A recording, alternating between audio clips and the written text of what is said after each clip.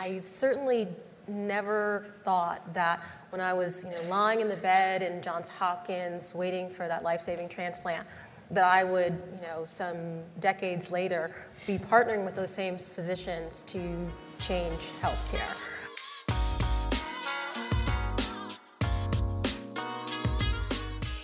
Welcome to The Next Big Thing in Health, a podcast from America's Health Insurance Plans. I'm your co-host, Matt Isles. And I'm Laura Evans. This episode of The Next Big Thing in Health is brought to you by Teladoc Health, partnering with health insurance providers to transform how members access healthcare.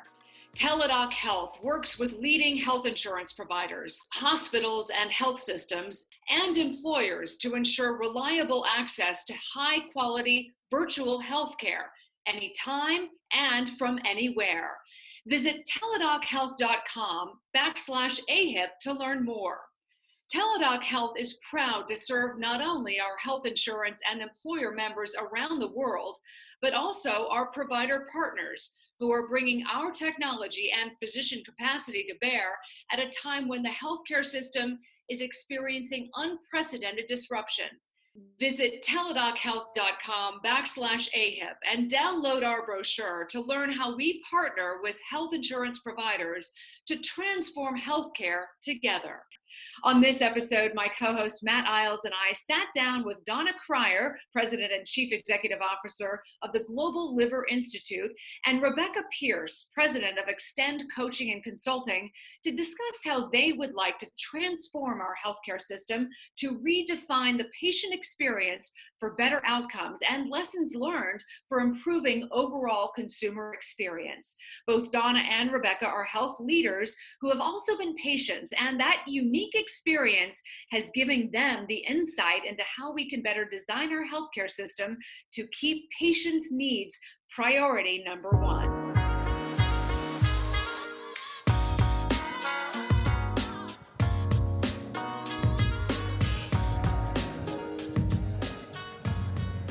Hello, everyone. Welcome. So happy to have you with us. You've stuck around for 2 days, and I hope it's been an enlightening couple of days. We're here at the last session, and hopefully it's going to be the best one, right? Best for last. So thank you for being here. And, as you know from being here for the past couple of days, one of the hottest issues right now in healthcare is how to incorporate the patient voice into healthcare. As we work to transform healthcare, working to lower costs, to improve care, and of course to empower patients. Right, and you've heard some discussion about this over the last couple of days at the conference. And today, Laura and I are going to be digging in with some experts and adding some more perspective to the discussion. And we know a lot of people in healthcare are interested in this, so we are taking this opportunity to record this talk to include it as a future episode on our podcast, The Next Big Thing in Health, so that others who aren't in the room today can listen in and join. And perhaps you've heard about The Next Big Thing in Health, which is a podcast by America's Health Insurance Plans. But our effort in the podcast, each episode, is to explore top trends, big ideas, new solutions to help patients and to improve care. We launched the podcast in September, and I'm sure you all know about it, right? If you don't, you can find it, you can download it via Spotify, iTunes, Stitcher, and SoundCloud. Just search The Next Big Thing in Health. And of course, we invite you to subscribe and to share with your network. That's right. And so today, we're going to talk about the patient personalization in healthcare and how patients are more involved in their own care than ever before. We've heard that as a theme across the conference, from wearables and data ownership to improved communications and price transparency. And the real question is this: how do we design our operations and systems around keeping patients' needs priority number one? Joining us to talk about this are Donna Cryer, President and CEO of Global Liver Institute, and Becca Pearce, President of Extend Coaching and Consulting. Both Donna and Becca bring a valuable perspective to this conversation, since both are patients themselves and have worked extensively in the healthcare industry. And just want to give you a little bit more about Donna and Becca. Donna, as Matt mentioned, founder and CEO of Global Liver Institute, which is a patient-driven advocacy organization currently leading PCORI's research network.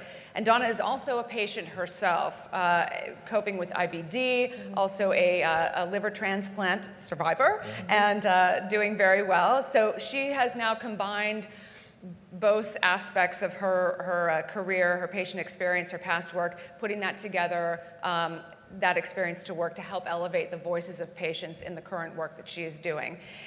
Becca spent the bulk of her career in the health insurance arena, from Care First, Blue Cross Blue Shield to Kaiser Permanente, before then being tapped by Governor Martin O'Malley in Maryland to lead the Maryland Health Benefit Exchange as the CEO.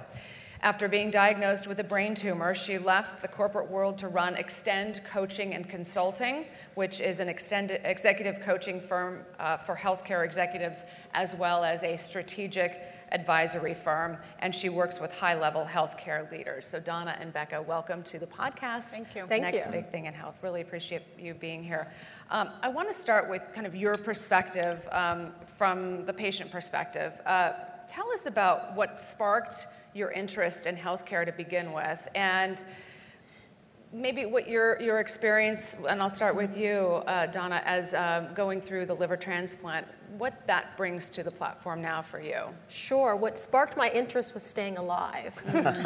So I say I came to healthcare the hard way, and I certainly never thought that when I was lying in the bed in Johns Hopkins waiting for that life-saving transplant, that I would, some decades later, be partnering with those same physicians to change healthcare through research and other things. But, I was diagnosed when I was 13 with IBD. It developed, as some autoimmune conditions do, into the need for a liver transplant. I've also, have been dodging cancer, and so have lost a few organs here and there.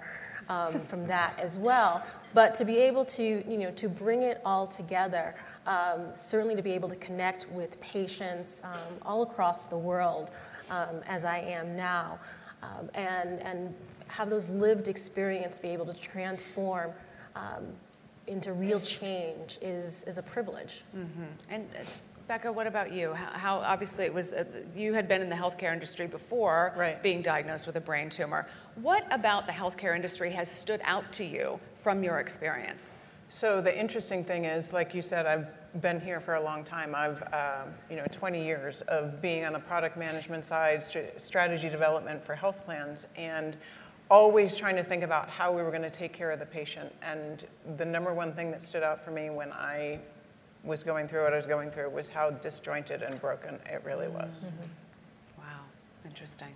And so now you're using that experience to try to make change, through your coaching. Exactly. Yeah, okay.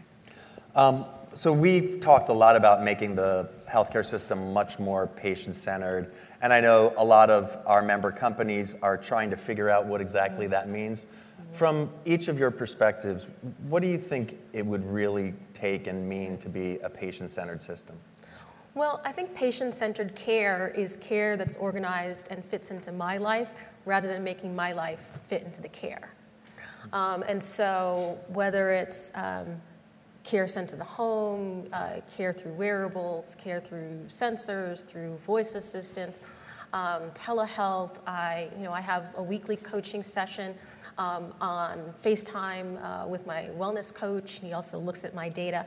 It's really orchestrated around the way I live my life, which is in airports and ballrooms like this, not really at home or in any one place, and recognizing that that's a little different for every individual, but being flexible enough to work around that rather than requiring me to come to a particular place at a particular time and wait there for a while. Yeah, I don't think too many of us really feel like the system is operating in the way that you just described there, Yes. Donna. Yes. Right. Yeah, and Becca? I would actually take it a little bit further than that, especially coming from the product side of things. I found during my process and my recovery process that while I was treated at a world-renowned organization and institution, they were not part of my recovery. My recovery was completely in my own hands, figuring out what I needed to do to address my problems that I was having. And so I think that the patient really does know best. And so I'm going to challenge the industry to say, why isn't my Rolfing covered? I know for a fact that if I go to a Rolfer, that my headaches dissipate for 3 weeks to 4 weeks at a time. I was able to avoid being on opioids because of that. How come we aren't in a position to be able to drive some of that change? Truly, that's what patient-centered, means to me. And let me follow up on that too, Becca. You got into the healthcare industry, I'm guessing, for a different reason, and now it's morphed because of your experience. Can you describe a little bit about that? Yeah, so interestingly, I fell into health insurance back in the day when people applied for jobs in the newspaper. That's how I got my job. What kept me in healthcare was this idea that while people look at health insurance plans as being the big bad beast, inside of that, every single one of us is trying to do something to change people's lives. And every single person in a health plan is there for the greater good. And so the change that it has made for me is that I really think that as we move forward, we need to be thinking about patients differently as not just the physical therapy, getting 24 visits and things like that. It's how can we help that patient figure out the therapy that's going to help them move forward. Yeah, Donna, you touched on wearables and technology a little bit. And this question is for both of you, but thinking back to your experience and what you've gone through, what way do you think technology maybe could have either aided the treatment you received or perhaps aided your recovery? Well, right now, the Global Liver Institute is invested in a lot of advances in imaging that I feel, certainly for my condition, might have given me more time before transplant or have guided the care in a better way and given us some more options. But also, I've talked to innovators who are using wearables to be able to predict when somebody might have a rejection episode. So if you notice the number of steps and activity declining, you can catch that a lot earlier than maybe they would call in to the doctor. So I think that there are a lot of different types of technology that really could have and hopefully are starting to help. Right, that's really interesting to think about, especially declining activity. And right, in the past, that would have not really been noticed. Right. But now we can have very specific metrics and technologies to help us. Becca? So from a technology perspective, the most important thing that I think could make a huge difference is we talk a lot about the EMR from the hospital perspective, when we talk a lot about AI and how AI is going to transform things. Well, I would like to back up just 1 second and say, at what point does the health plan and the hospital see the exact same information? Why cannot everybody see my information all together? Because when that case manager calls me and has no idea what an acoustic neuroma is or what's really going on, pulling all of that together and that technology, if everybody rowing in the same direction, the health plan and the hospital all working together, that's the technology I think needs to happen. Yeah, we won't, go ahead, Yeah, Donna. plus everything that happens outside of a clinical setting.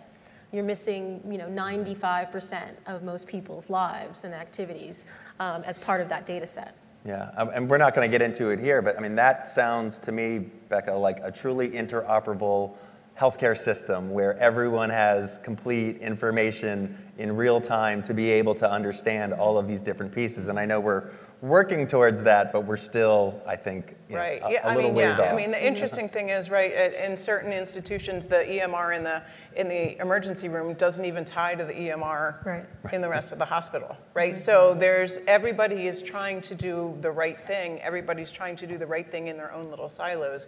And the sooner that we can get to a point where everybody sees the same thing, the better off we'll be. So staying along the lines of technology, there are some exciting things that it is doing right, which is, helping with patient coordination, with diagnosis, with purchasing prescription drugs, to care coordination. What most excites you, Donna, when it comes to technology in healthcare that's happening right now? What's happening right now, certainly I am of that ilk that if I can't do it on my phone, then it must mean I shouldn't have to do it.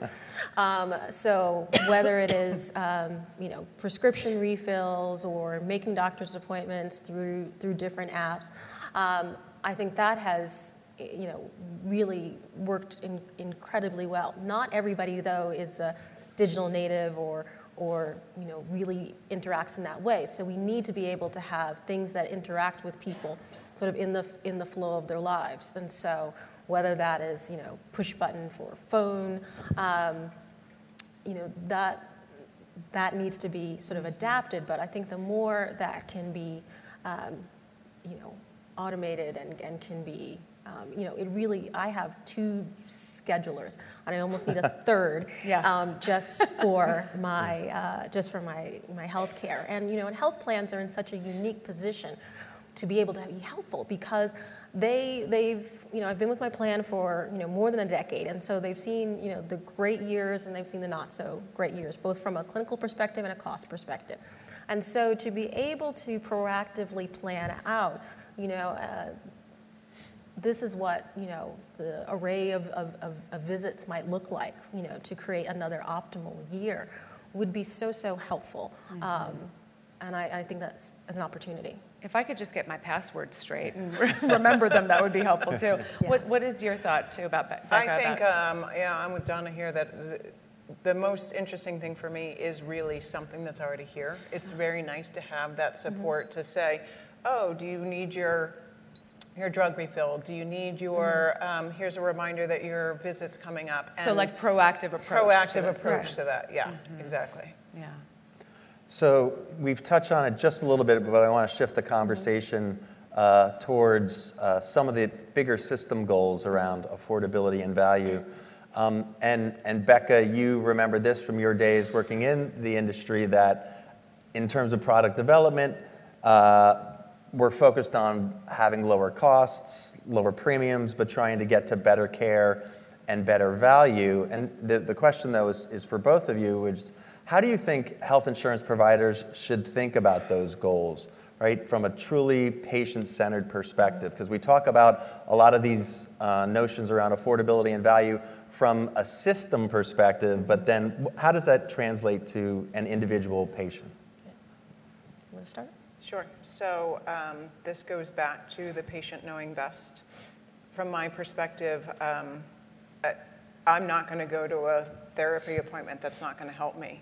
At the same time, if I know that physical therapy is actually helping me, how do we design the benefits in a way that allows the patient to use the right benefits and not overutilize things that they don't need?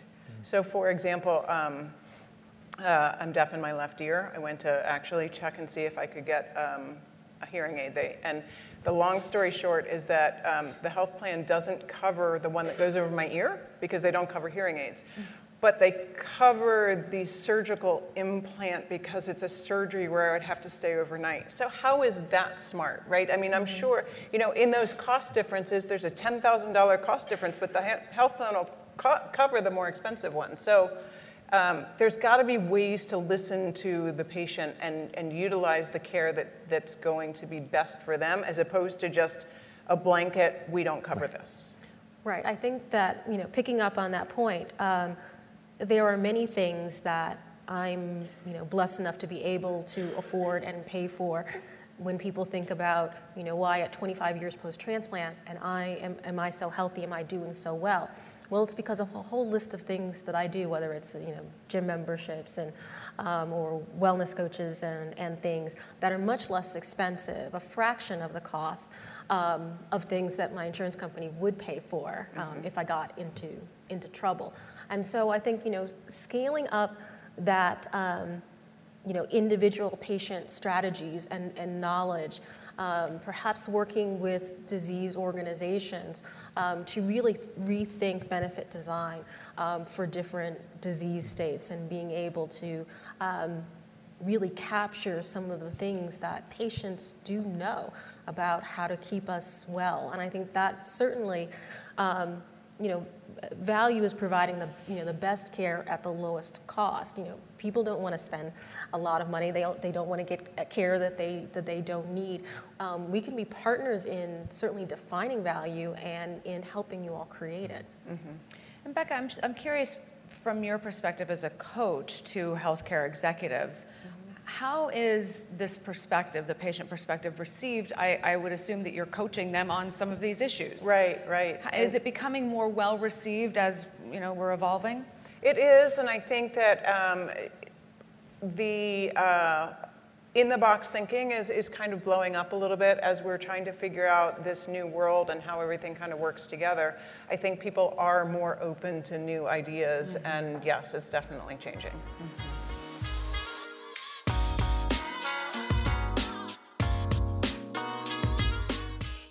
Virtual care is becoming the preferred entry point into healthcare. Visit teladochealth.com/AHIP to learn how Teladoc Health serves as a new front door to the healthcare ecosystem.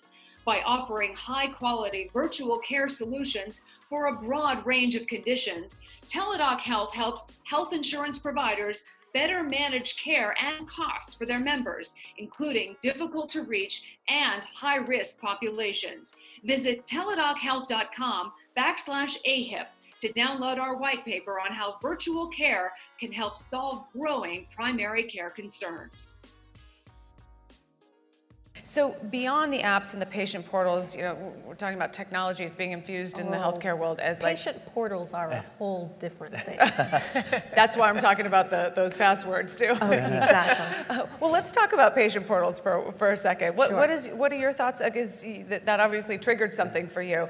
Is Yes. are we doing it right? What No. needs to be changed? How does it need to be changed? No, it really needs to come to an individual personal health record in a unified way that follows the patient. For every doctor.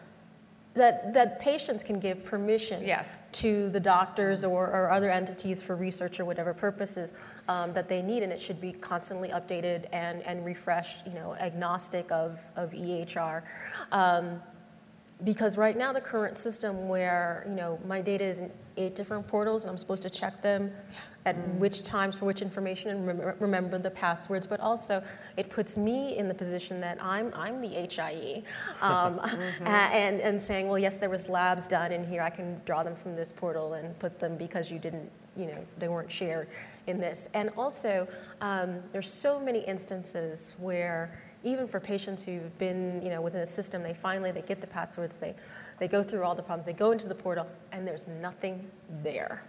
There is nothing more infuriating than having an empty portal. So patient portals are I won't use the term epic failure, but you just did. It is. Gosh, but they're not working. meeting the needs. So what would you suggest? Is it carrying around a hard drive with all of your information and then being able to share that, or is it a chip? No, or, that's not secure. I mean, Yeah. it needs to be, an open API, personal health record that is, constantly refreshed and updated, and I think that also will enable the bilateral, data entry. So right now, for a patient to be able to try to, correct their EHR, I'm a lawyer, and it still is, it would take quite a bit of work to even correct my record, and they still would not have access to the fullness of information that I see about me from all my digital devices, from my claims data, from elsewhere. And so it's unfortunately fragmented, but patient-centered care, the data should follow the patient. The reason why it doesn't, we were at the National Academies of Medicine on a session on creating the demand for patient data. Well, the demand is there. what we're seeing, though, is data silos, data hoarding, and it not being in the business interests of hospitals to let the data flow with the patient because they consider it, part of their business assets. Becca, I'd love to get your perspective on this too. How should patients be using these options and for their best care? Donna, you just struck something for me, which I think is interesting, which is, when you think about an asset for a hospital, right, because all of my information is in the EMR within the institution that I work with, I almost feel beholden to stay there. Right. Even if the care isn't the best care that I can be getting, I feel beholden because it's just so exhausting to have to explain to somebody what happened and where I am and what services I've had already, and the fear of them repeating things, especially for having lived here for 20 years and somebody says, well, I need to repeat the MR, and I'm like, do you know what I do for a living? Like, my job is to keep healthcare costs out of the system. And so you struck that for me, which is having that ability to carry it forward and have it, go with you is, it is the Portability Act, right? One of the P's in HIPAA is portability, right? So how do we make that happen? Right, and it's not just exhausting, it's unsafe. I had an instance earlier this year where they thought I had a stomach perforation. And the only thing that saved me from having an unnecessary invasive surgery was because I was, back in a hospital within the original health system that had done my surgery 25 years ago. And so they're able to look at the records that thankfully had been scanned in and realize, well, maybe it's just a alteration of the anatomy because of the surgical technique. And so, we waited about, 24 hours and everything stabilized. But without access to those 25-year-old surgical records, they would have had no choice but to cut. Yeah, that reminds me of a friend and a work colleague who had a daughter who had a very rare health condition, and every time something happened, because she didn't have the ability to sort of transfer records, they would go on a trip and something would happen and she'd have to start all over again and explain the situation, and because it was so rare, not to have to go through test after test after test and be able to just provide that kind of information but through the click of a button and being able to say, yes, have access to my information. I know how we use technology is very different today than it was a few years ago, but in many cases, the uptake and the use of technology that could be helpful still seems very low in many cases. I know health insurance providers are trying to incentivize people through different benefit designs and providing access to different tools and technologies, greater utilization. What do you think it's going to take to actually get broader utilization of technology that might be able to help patients? Because it still seems, at least based on the data that we've looked at, single digits. Right. Well, I think that, market segmentation is really important. And by that I mean that the ROI for using technology for a patient like myself with multiple chronic diseases is very clear. It's very high. And so I think too often we think about patients as a whole or consumers as a whole and think that the market is everyone. Well, it's not everyone. It may be seniors for this use or people with multiple chronic diseases, and then sort of disperse from there throughout the rest of the family once they see, oh wow, that really helped my sister, my friend, my wife do that. And so I think that that's a big part of it. Starting with the patients with the clearest use case first and matching to the right technologies. The other part is having the full conversation about what is the balance, the benefits and the risks of giving up this increasing amount of information. We haven't really had that conversation with the public. And so when you, read a news article about, a health system and a tech company, sharing data, it seems, shocking. Well, why would they do that? I never knew that that was going on and that was happening. But it's because we haven't really had the conversation that this is why, and this is how people would benefit from these technologies and the use of the data for people. So I think, having patients in these types of conversations is what it's going to take to really speed adoption and letting us sort of spin out the use cases that would be meaningful for us. Yeah, you're absolutely right. And Becca, what do you think? So interesting, and I would say that it's the where the technology is coming from is important because, if it's coming from the health plan and you're listening to your doctor and it's coming from the health plan and it may or may not intersect appropriately. And so again, as we're all trying to lead everybody down the right path, there needs to be this connection between the delivery of the care and health plans are taking much more of a focus on being a partner with people, but they need to be a partner with the provider as well, because I think that where that technology comes from is confusing.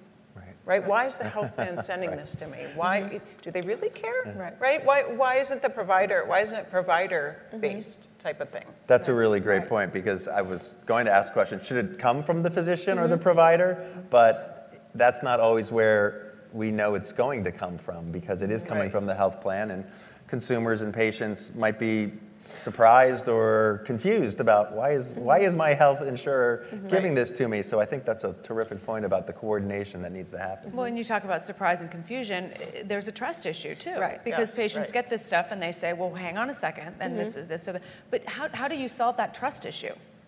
Well, I think that, communication strategy so that the doctors are just a little bit ahead of the patient in terms of understanding that this may be provided to their patient, and they understand what it is, and they also understand how they will utilize it into the care, because there's nothing worse than a patient coming in with all of their data as I do, and the doctor being like, I'm not gonna use it, and so there does need to be that education and buy-in of the physicians, because the data shows that patients are more likely to interact with their portal or with different things if their physician has recommended it.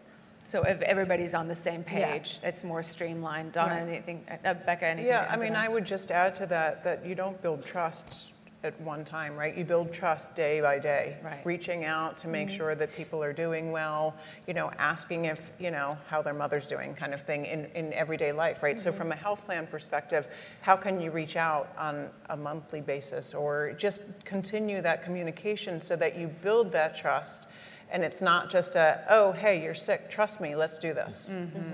Well, and I think there's kind of this overarching concern too, when you have data breaches and all of that stuff. So to know that there are secure, that this data is secure outside of the healthcare industry, then that's probably, beyond that too. Let's talk about the tools that are available to patients to help guide them through their healthcare journey. What is out there?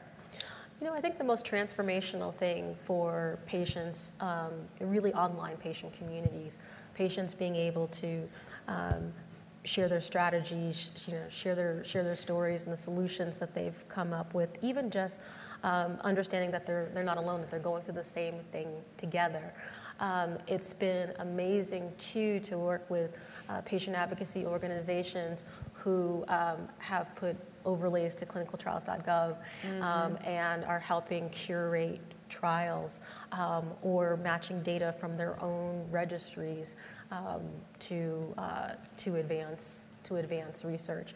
And so I think that sense now that your patient journey isn't something that just you and your family go through, it's something that you go on with a community, and you're both a recipient of the care, but also a contributor to the care process and the research process and the support process around you, is a fundamental shift. what do you come across as tools that are helping patients?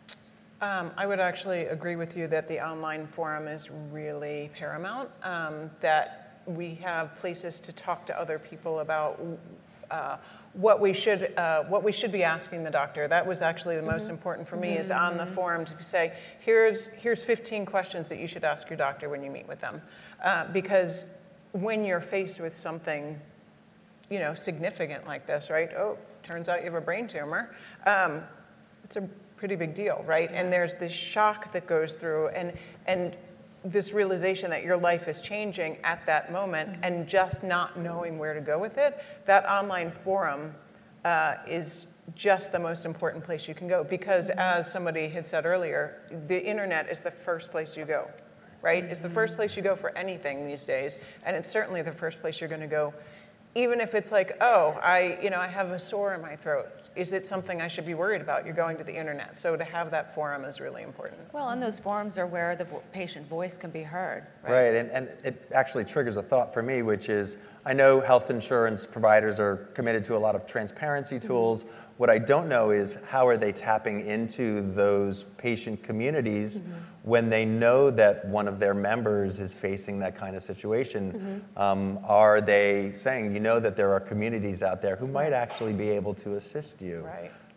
I don't know that that has really sort of come to top of mind among health insurance providers, but I think that's a really important takeaway, which is, how can we connect patients to other patients and provide that kind of assistance and support for them. Again, not a traditional role for a health insurance. Right. But in the same way that we're asking physicians to prescribe support, if you will, in the many communications that health plans have with us, to point that out as a resource would be absolutely appropriate. Well, and I'm curious, Matt, do you see health insurance providers kind of being part of that conversation in the platforms that are outside of, those conversations that are maybe outside of their website or their...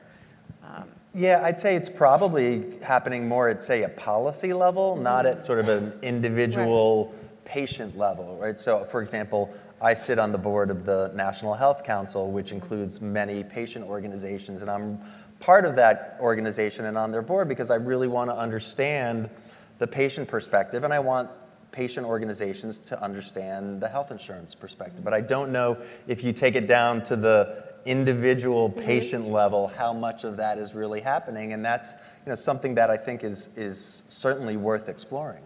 Well, and another thing that you and I have talked about too on the podcast before is different socioeconomic situations allow for patients to be part of those conversations too. So how do you reach the patient who doesn't have a computer, who doesn't have a smartphone, and have their voice heard? Right. So we've deal with that frequently because as we have an advanced advocacy academy at GLI, and it's really sort of training the trainer.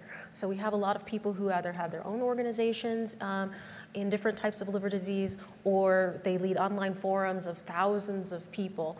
And so we were talking about what's that right mix between digital peer matching forum, peer mentoring forums, and in-person support groups. And we recognize that to be able to meet everybody where they are and to adapt to different age groups and demographics and needs, we're probably going to have to do both.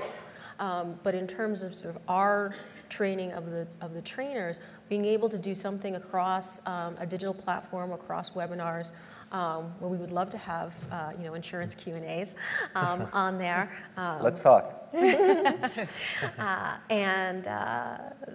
So I think that the digital being able to scale the types of support that then people are able to deliver into their communities is a great way to think about that mix. Mm-hmm. Becca, is there anything that concerns you about this increased use of technology? So the thing that concerns me is the lack of focus on the actual person, right? I mean, we talk a lot about, AI is going to do this, but we need to make sure that we're still focused on the human.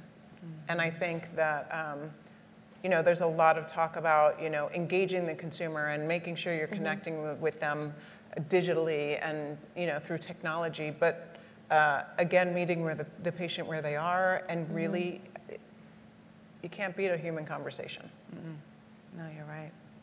Matt, what's your thought on that? I completely agree. Yeah. Right. I mean, I think it's so important when we think about making sure that the application of technology is relevant to the individual patient. Of course, there will always be system goals, and when you're trying to manage and address the health of a population, you're going to be thinking up here at a 50,000-foot level about how can we address different costs or quality at a global macro level, but you always need to remember there's an individual patient who's behind all of that that's contributing to the overall, and you need to be relevant to them, and you need to make sure it's specific and actionable for them, not just the overall system. We have to make sure that we're balancing those goals. Yeah, easier said than done.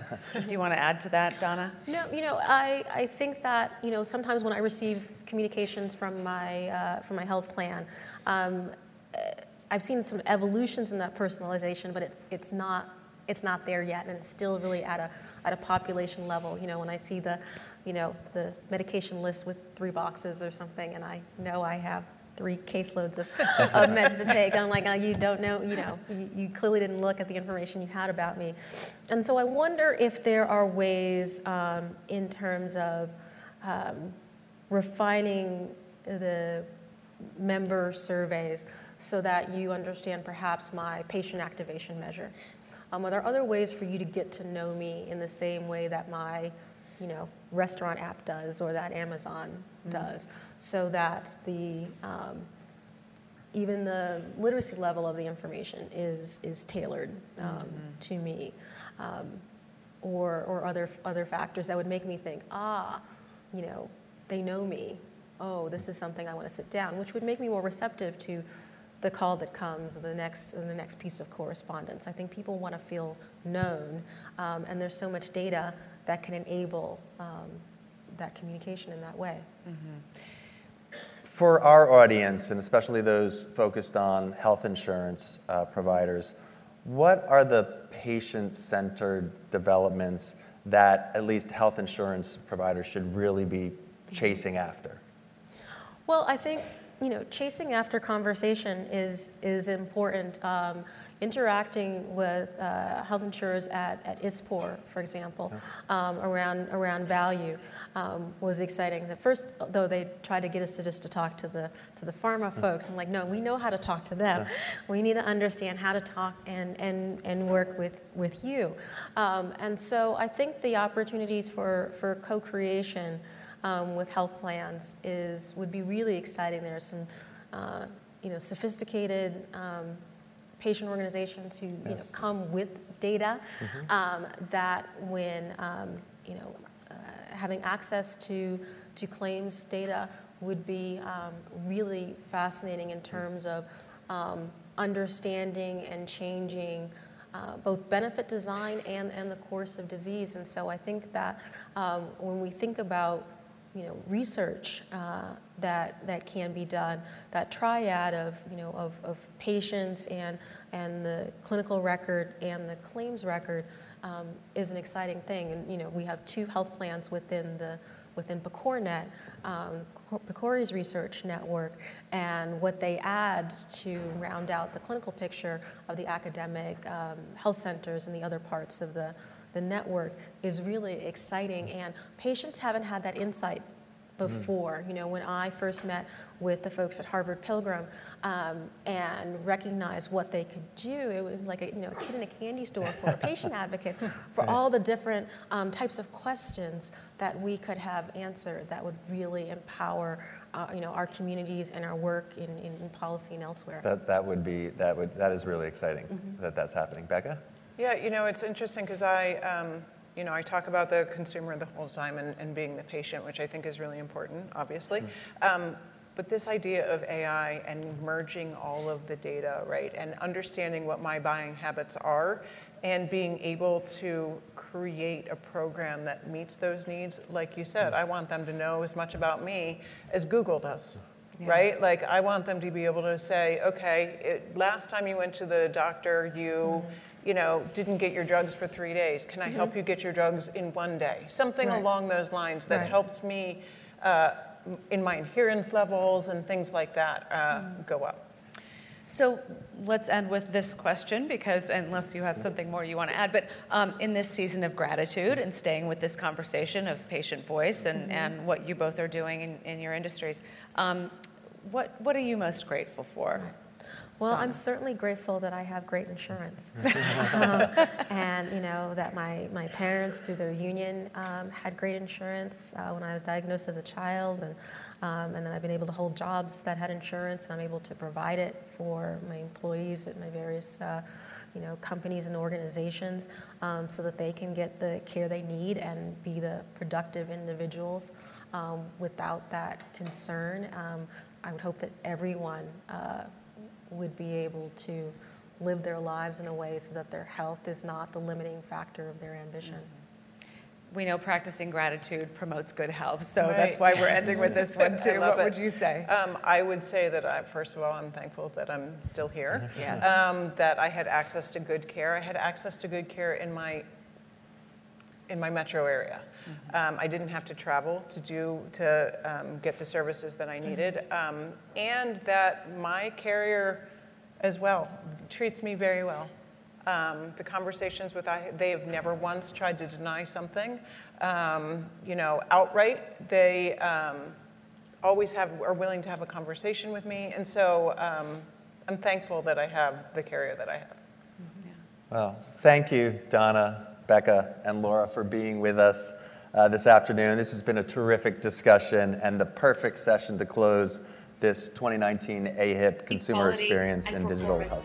Dr. Miller, thank you so much for joining us today. It's such a pleasure to have you with us. Virtual care is becoming the preferred entry point into healthcare. Visit teladochealth.com/AHIP to learn how Teladoc Health serves as a new front door to the healthcare ecosystem. By offering high-quality virtual care solutions for a broad range of conditions, Teladoc Health helps health insurance providers better manage care and costs for their members, including difficult-to-reach and high-risk populations. Visit teladochealth.com/AHIP can help solve growing primary care concerns. Thanks again for tuning into this episode of The Next Big Thing in Health. If you like what you heard, tell a friend, and remember to leave a rating or review. Thanks for tuning in.